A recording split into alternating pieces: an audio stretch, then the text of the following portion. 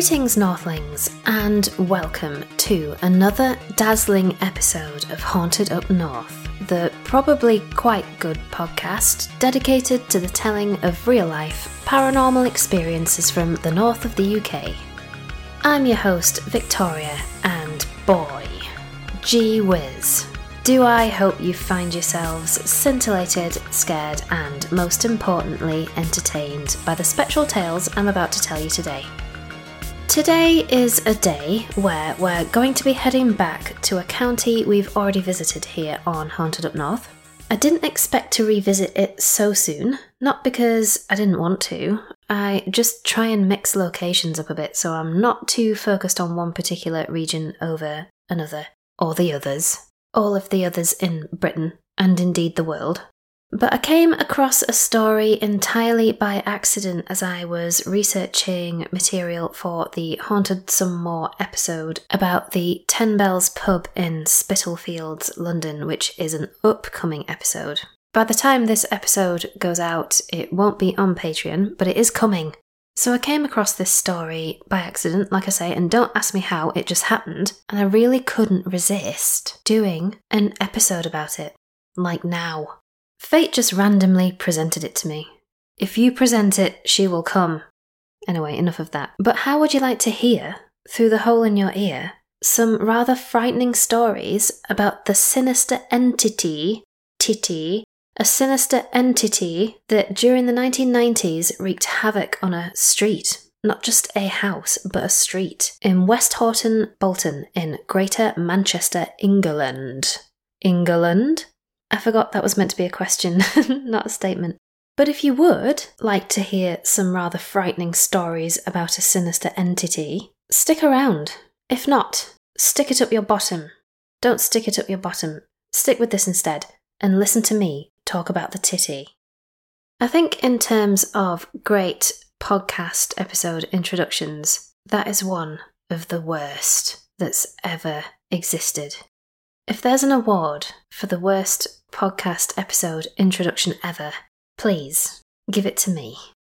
But yes, the county I referred to but a few seconds ago is the county of Lancashire, which I referred to quite a bitty in my special Guest Sunday interview in Hun number 7. Bolton is indeed traditionally, at least in Lancashire, though Greater Manchester is now its own metropolitan county, and Bolton is now officially in Greater Manchester. It's a metropolitan county like Merseyside, South Yorkshire, West Yorkshire, West Midlands and Tyne and Wear. I don't understand it properly, but I think I've said the correct words needed to not get into trouble about correctly saying or communicating what things are and aren't. But metropolitan counties basically cover large urban areas outside of London, and that's what Greater Manchester is, and it includes the metropolitan districts of the City of Manchester, the City of Salford, Bury, Oldham, Rochdale, Stockport, Tameside, Trafford, where they've got the big shopping centre, Wigan and Bolton. Bolton. I've been watching for the last 2 years or something like that, ever since the first lockdown happened here in Britain. I've been watching on Netflix while I've been working from home old episodes of Heartbreak High, the Australian high school teen TV drama of the 1990s. On a lunchtime, obviously. And there's a character in that called Bolton who was in it for many series, so whenever he appeared on screen, I'd think of Bolton in Greater Manchester, and now whenever someone refers to Bolton in Greater Manchester, I think of Bolton from Heartbreak High. That's quite funny, isn't it? Netflix are doing a new Heartbreak High, by the way, if anyone is interested. It's an 8-episode reboot that's supposed to be coming out sometime this year. And did you know there are 210 episodes of the original series? Because I do. Because I watched every single one, every single lunchtime for the past 2 years. And although I was really into most of it, by the end I was sort of semi-crying into my not homemade vegetable soup. My Heartbreak High lunchtime not homemade vegetable soup, so I wouldn't recommend anyone else doing that. Not the whole 210 episodes anyway. But 8 episodes seems like a total breeze compared to that, so I am looking forward to watching them when it finally gets aired. So yeah, Bolton Bolton off of Greater Manchester, not Alan Bolton off of Heartbreak High, is the subject of our latest instalment of Haunted Up North. But not the whole of Bolton, a specific part of Bolton called West Horton. West Horton is a town with a population of about 25,000 humans. I can't account for dogs and cats and birds and badgers and things like that, but in terms of humans, it's got 25,000 of them living in it. It's 4 miles southwest of Bolton, so there's the Metropolitan District of Bolton, which is the one that West Horton is in, and then there's the town of Bolton, which isn't the same. But the town of Bolton is in the Metropolitan District of Bolton. Jesus, I don't even need to go on about it this much. I've bitten off more than my face can chew here, but that's where it is. West Horton is 4 miles southwest of the town of Bolton, 5 miles east of Wigan, don't know if it's the town or what, and 13 miles northwest of Manchester. I presume that means the city. I hope you've all got your maps out for this and that you're paying very close attention, but in simple terms, which is probably what I should have done to start with, West Horton is a town in Greater Manchester in the northwest of England, inside the historical boundaries of the county of Lancashire. Yay! West Horton was once a centre for coal mining, cotton spinning and textile manufacture, and it's got a really cool, distinctive water tower called the Sniddle Water Tower, which was built in 1914 and is now a private residence. It looks a bit like something Jonathan Crete would live in. It's obviously round, like a windmill, and made of lovely red brick, and there's more lovely red brick West Horton charm in the form of a terracotta town hall and Carnegie Library, so it all sounds rather nice, doesn't it? Go online to read more about West Horton, please, because you know what I'm like, I can sit here all day telling you in quite a lot of detail about the place where ghosts are supposed to live without ever getting to the bits that you've tuned in for in the first place, which is obviously ghosts. The ghosts that live in the place. Geists. My friend Joss, who listens to this show and knows I have a particular fondness for pronouncing certain words like the Queen, or how I think the Queen would probably say them, a habit I've actually picked up from him, he often messages me after he's finished a Haunted Up North episode with just the word geists, which I like to think is his stamp of approval for the story he's just heard, whichever one it is that he's got to. So yeah. One last little bit of information about West Horton before we get to the geists. West Horton consists of several former villages and hamlets, each with their own distinctive characters, including White Horse, Overholton, Four Gates, Checkerbent, Hunger Hill, Daisy Hill, Sniddle, I guess? Is it Snydale? Snydale, Hart Common, Marshbrook, Dobbrow, and Wingates. I said Wingates in that voice because that's where the ghosts we're going to be talking about today come from. Naughty, naughty ghosts. So there's a particular street in Wingates that the Manchester Evening News has recently described as having been, at one time, so haunted you had to sign a waiver to move there. I presume that it's okay to reveal the name of the street, seeing as the Manchester Evening News has already revealed its location to the world. So I'm going to go ahead and tell you that this particular, so haunted you had to sign a waiver to live there street is called, wait for it, wait for me to tell you, Wingates Grove. The haunting of Wingates Grove, or the West Horton Poltergeist as it's more commonly referred to, is often compared to that of the Enfield Poltergeist, a paranormal phenomena that harassed and demoralised a North London family in the late 1970s, which we'll talk about soon, I promise, because although many of you will have already heard that story before, the fact it's got a North London backdrop means, as was the case with the Highgate Cemetery vampire, means it's fair game to be included as a full-on Haunted Up North episode. But the Enfield Poltergeist was basically a very famous case, and it went on to inspire a number of horror films and TV shows. There's a book called This House is Haunted by Guy Lyon Playfair, who was one of the lead investigators in the Enfield poltergeist case, which is highly recommended by me if you want to know more about that case in the meantime. There are certain elements embellished and, I have to say, intentionally altered for dramatic effect in films like The Conjuring 2 and The Enfield Haunting, which was a 2015 TV adaptation of said events. And though they are really entertaining, I'm just a bit of a stickler for keeping facts as facts, or at least educating people as to the facts behind the drama. So This House is Haunted, the book by Guy Lyon Playfair, is both an extremely scary read and a very first-hand account of the events that unfolded there in that little house in North London. Do give that a read if you'd like to know more about the reality of what the situation was. But on a lighter note, I'd also recommend, in 1992, this is one of my favourite programmes ever. It's one of my favourite TV films ever. In 1992, the BBC put out a supposedly at the time, live paranormal investigation into a series of hauntings that had reportedly taken place inside the home of a single mother living with her 2 children on Halloween night. And it was aired on Halloween night, and I watched it on Halloween night when I was quite little, and although it was not a real documentary and was in fact a mockumentary, which, watching it now that I'm an adult, I can very much see that it was a mockumentary. It still absolutely terrified me at the time when I first watched it, and it's an experience I'll talk about in more depth when we do an episode about the Enfield poltergeist. But that Ghostwatch, it's called. Ghostwatch is this 1992 BBC TV film.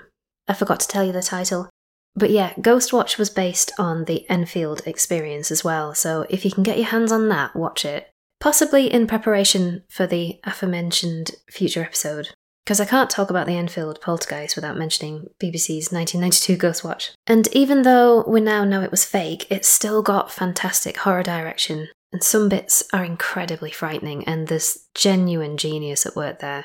So yeah, BBC's Ghostwatch. Find it and watch it. But yes, there are lots of parallels between the West Horton and the Enfield poltergeist, mainly because the hauntings I'm about to tell you about took place in seemingly quiet and altogether unextraordinary suburbs. And when I say unextraordinary, I don't mean naff or boring. It's the same sort of setting that made the 1982 film Poltergeist so uncannily alarming. Because you've got this spirit or spirits causing unprecedented chaos inside an everyday, loving family home. And there's a horrible sense of the paranormal invading the normal. And this is why I think we're so especially fascinated by the Enfield poltergeist, and why the West Horton poltergeist is just as fascinating too. So Wingate's Grove in West Horton is, if you look at it on Google Maps or wherever you look at your virtual maps, is, I don't think anyone who lives or lived there would be offended to hear, just really, or it looks that way anyway, like your average British street. It's tree-lined with lots of nice red brick semis. That's semi-detached houses, for those of you who don't know what the word semis refers to. 2 separate houses that are attached to each other, so you can sometimes hear each other through the walls. I live in a terraced house, so I can hear. Why am I telling you this? But I'm going to tell you, I'm going to keep going. I can hear 2 separate loads of neighbours through my walls. On one side, I have an elderly couple who are both quite hard of hearing, and though they're very lovely, they shout at each other in booming voices, and one day I even heard them arguing about sausages. On the other side, I have a couple who own 2 Spanish water dogs, and I sometimes hear one of them shout obscenities in the shower. Not one of the dogs, one of the humans.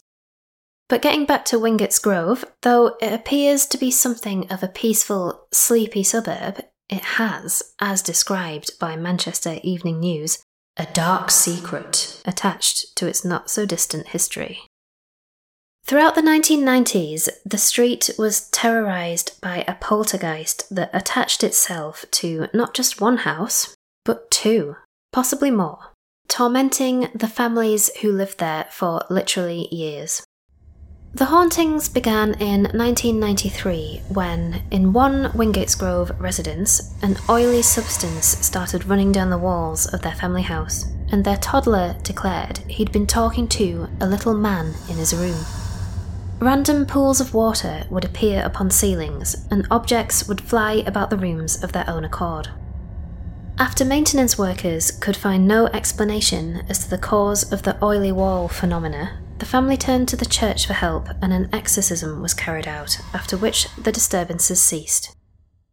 5 years later, however, in 1999, reports of paranormal activity returned to Wingatesgrove, but in a property 2 doors down from the original affected house, leading the occupants to believe that instead of being banished from the town of West Horton, the poltergeist had simply moved and attached itself to another family. One resident, Laura, who was 12 years old at the time, said she knew there was something sinister going on as soon as she stepped inside the building. "I begged my mum not to move in," she said. "I didn't like the feel of it. I didn't feel comfortable. When things started happening, my mum would say it was the ghost of my granddad, but I said it wasn't. I just knew there was something there. It felt like I was walking into someone's personal space. I didn't want to walk through the door." When the first alarming incident occurred, Laura was with her brother, conspiring to play a prank on their friend, who was asleep in the living room. All of a sudden, as they were running along the staircase, Laura's brother let out a horrifying scream. Looking down at his foot, Laura realised he'd cut it clean open on a picture frame that was standing on the staircase, though only moments before she had seen it hanging, fixed securely to the wall. In Laura's words, they had literally just walked on the stairs, and if it fell, it wouldn't stand up. If he stood on it, it would have slipped. It was like a force was holding it in place. A string of further scary incidents occurred during the time in which Laura lived in the house on Wingatesgrove. Her dad would regularly detect a ghostly presence at the bottom of the stairs.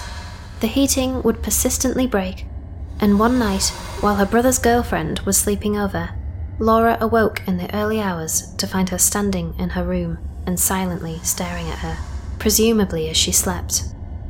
Dozens of dead crows were once found scattered about the garden and in various surrounding areas about the house.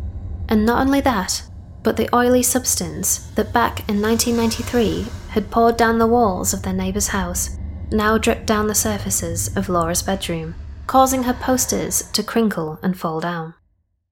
The stench of rotting eggs became a regular peculiarity detected about the residence, while Laura's nephew had made a strange new invisible friend he called Big Guy. From little man to big guy, he's grown in the space of 5 years. Laura, who would often observe him while supposedly speaking to this entity, says, "He would sit there in the corner of the room, babbling away. When asked who he was talking to, he would say, 'Big Guy.' He kept doing it in the same place and would point right up to the corner." So this bit about the big guy, there are a few sources I've found that state it was apparently the little man mentioned in reference to the previous house in 1993 that haunted this second house in 1999. I'm not sure which account is the correct one because those direct quotes from the lips of Laura herself made me think perhaps the big guy ghost is the right one to associate with the 1999 house. But the little man ghost is one I couldn't really brush under the carpet because the stories I read about it made the hairs on the back of my neck stand up, because whether he haunted the 93 house or the 99 one, he's described as having sat upon the children's beds, talking to and playing with them as often as 5 times a week. It just adds a bonus bit of creep, doesn't it, those finer details of what either little man or big guy got up to. Even though he could have been a really nice ghost who was simply being sweet and welcoming to people living inside his house. But you just never know, do you? And anyway, I wanted to expand that story for a little extra entertainment for your ears. Laura, remember her before I rudely interrupted? Laura even experienced her own brush with an unseen being whilst watching Buffy the Vampire Slayer with a friend. As the two of them sat, glued to the television, she heard, from her position upstairs, the front door open a set of keys being placed upon a hook, and the sound of footsteps walking about the kitchen. Presuming the noises to have been made by her brother, Laura became confused when he failed to appear almost 20 minutes later. As she got up to investigate, the figure of her sibling appeared at the bottom of the stairs, stating that he'd only just returned home that very second, leaving Laura to wonder exactly who or what she'd heard moving in the kitchen.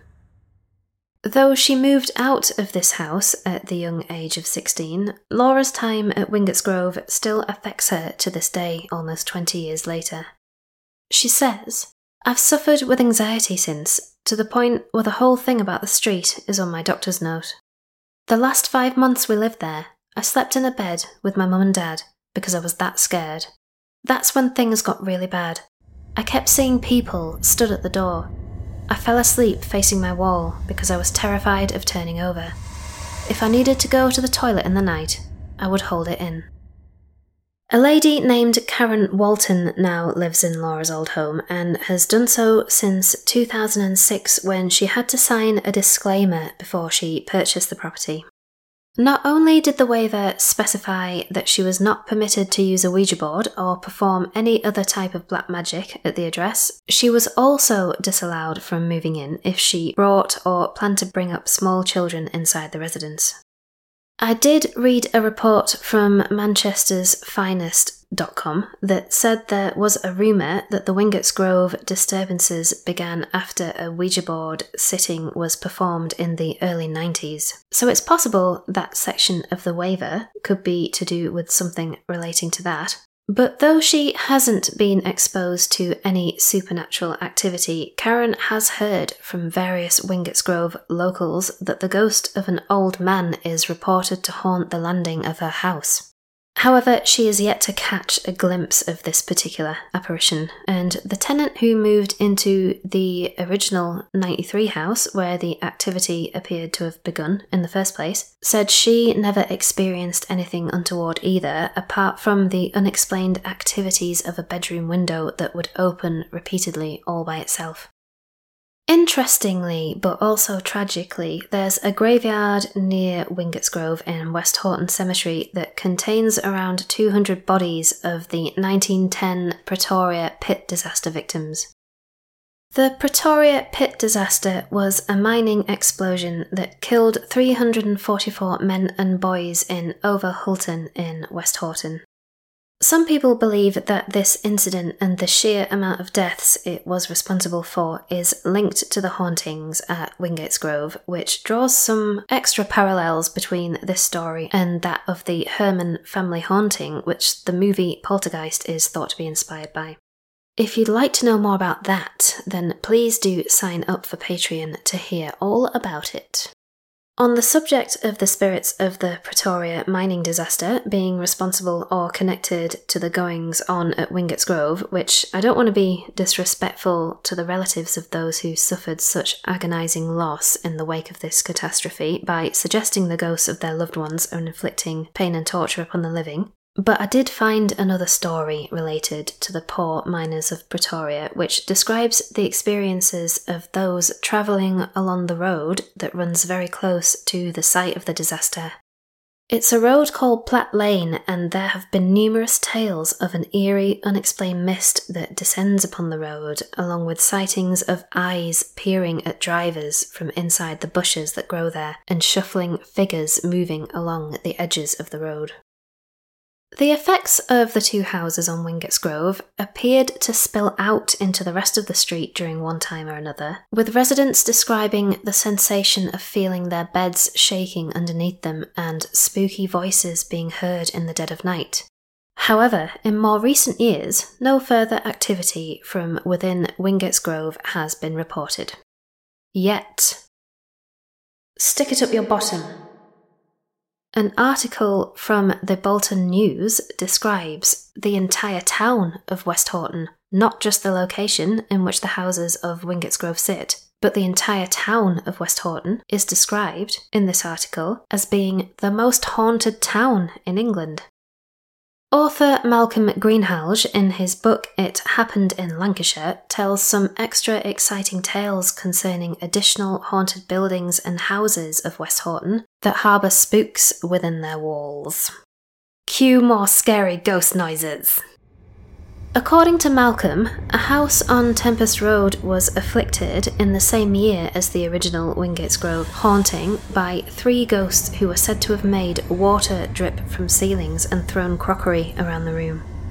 The ex-servicemen's club is haunted by a woman dressed in bright red, while in the Labour Club at 33 Chorley Road, staff and patrons have been subjected to the eerie, unexplained sound of footsteps. The Wheatsheaf at 106 Market Street has a ghost who appears, then disappears, but leaves behind a shadow that stays for a few seconds before vanishing along with its owner, and the dog of a former landlord would sit and bark at a specific room, refusing to enter it. And in fact, there are quite a few places in nearby Bolton, the town, not the district, that also boast quite spooky reputations. For example, the Albion Hotel on Moor Lane, where, in the late 1970s, the female owner felt an invisible hand grab her bottom in the bathroom. The Alma Inn at Bradshawgate, where the smell of cigar smoke overwhelms the ladies' toilets. The spirit of Minnie Scott, a woman who was murdered during the 1940s, appeared to a teenager in 1987 as a strange mist at the top of a staircase. And in the Derby Arms on Derby Street, a pipe-smoking phantom has been witnessed inside the living room. The Churchgate public house is cursed by sounds of childlike cries supposedly issued by the spirit of an offspring whose mother died from being thrown out into the cold after becoming pregnant by her employer. During the 1950s, the bones of a cavalier whose ghost is thought to haunt the bar and cellar were found, and a dog has also been seen running upstairs, where, upon further investigation, no dog is ever to be found. At Horleithwood Manor House, a phantom runner rushes up and down the staircase, and an old woman has been glimpsed in the kitchen, along with 2 men, one dressed in black and the other dressed in green. At the Octagon Theatre, a wardrobe mistress named Vida Swift, who died inside the building, still walks the corridors and stage control box, and the sound of running footsteps and breathing, along with the sensation of icy hands gripping people's shoulders and turning on taps, has been experienced in the old 3 Crowns pub, Deansgate. At the Ye Old Man and Scythe on Churchgate, a customer found her hands inexplicably covered in blood, and the ghost of an 8-year-old girl named Jenny tugs on skirts, pinches people, and moves objects around. A Roman soldier has been spotted in the beer garden, and a phantom dog has been seen running between chairs in the museum room. At a private residence in the Hunger Hill area, an old woman has been seen and heard to say, "I am here to tuck you in." Whilst, in the same residence, disembodied footsteps, the vision of an old man, and a ghostly hand appearing around a doorframe have too been encountered.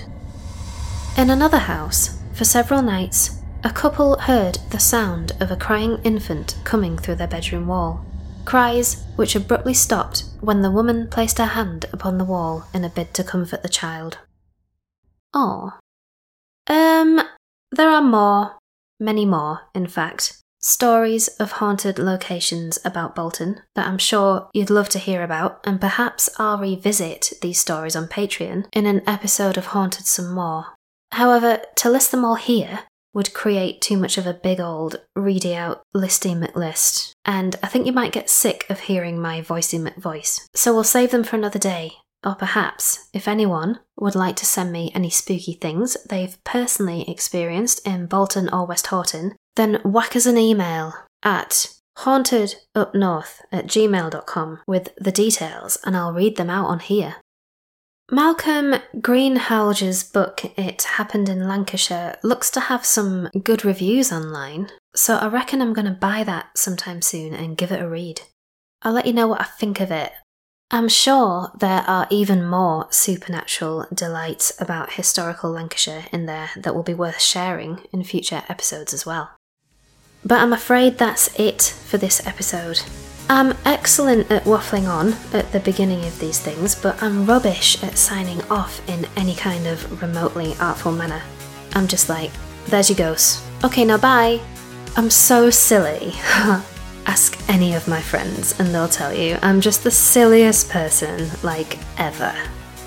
By the way, if you listened to my reading of Charles Dickens' The Signalman back in episode number 6 and enjoyed it, the tale, I mean, I've added a link on Patreon to the BBC's A Ghost Story for Christmas dramatisation of it. Anyone can access this. It's not a private link, because it's not my link, it's someone else's link. I don't own it. So get yourself on over there to patreon.com/hauntedupnorth and watch a visual representation of Charles Dickens' The Signalman, if you like. It's really frightening. Ask any of its friends and they'll tell you. It's really, really frightening. Thanks for listening, everyone, and for letting us inject a bit of Northern soul into your day. I hope you found these ghosts to be good ones, and that you were suitably entertained by them. Long live West Horton and all who haunt her, and may her power forever compel you to never presume that you don't smell of poo, because you do. You don't really smell of poo. I'm only joking, because I'm just absolutely so incredibly silly. See you later. Bye!